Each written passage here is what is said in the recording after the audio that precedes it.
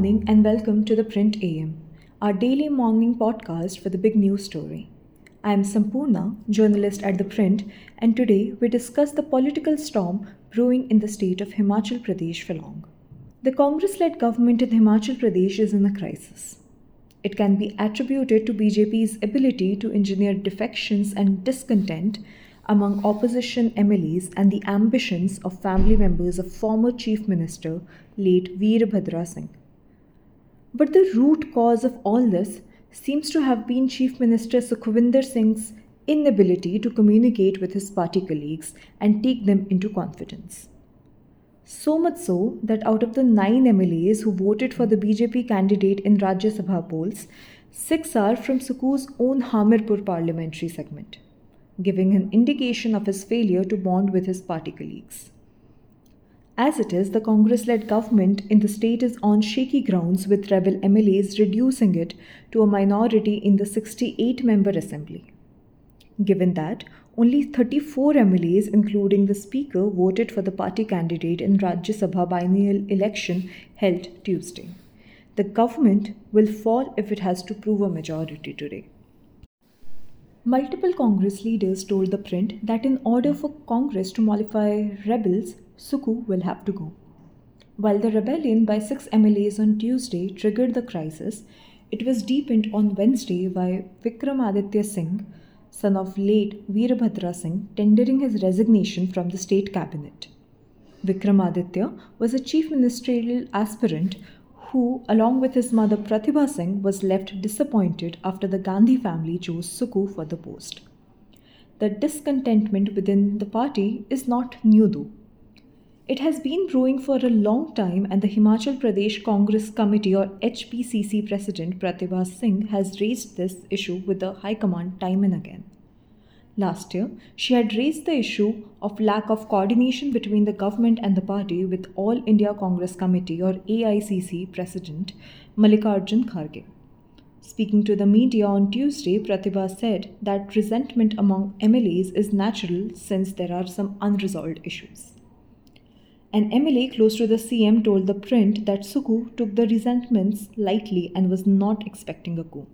He further said that adjustments could have been made within the party had he not tried to replicate Jairam Thakur's move during his tenure.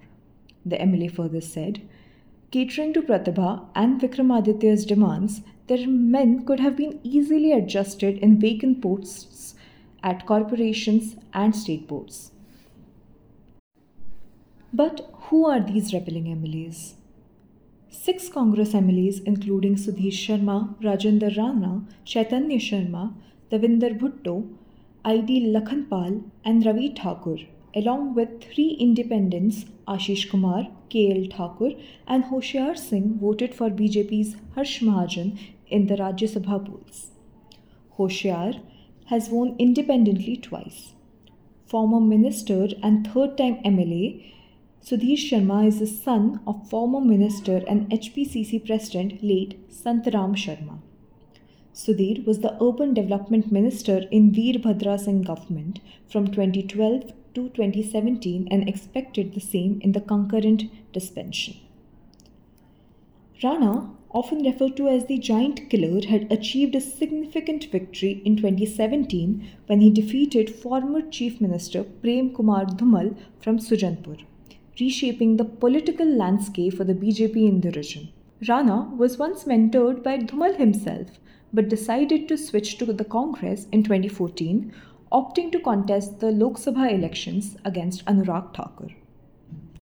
Congress appointed Rana as working president of the party in 2022, along with Harsh Mahajan and Renuka MLA Vinay Kumar, who is now the Deputy Speaker of the Himachal Pradesh Assembly. Soon after the Congress formed the government, Rana claimed his name had figured in the list of cabinet ministers approved by the High Command. He failed to get a berth even in the second cabinet expansion in December last year.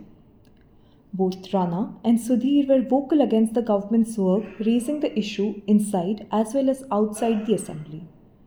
Sudhir even blamed the state government for the delay in releasing funds to set up a central university in Dharamshala.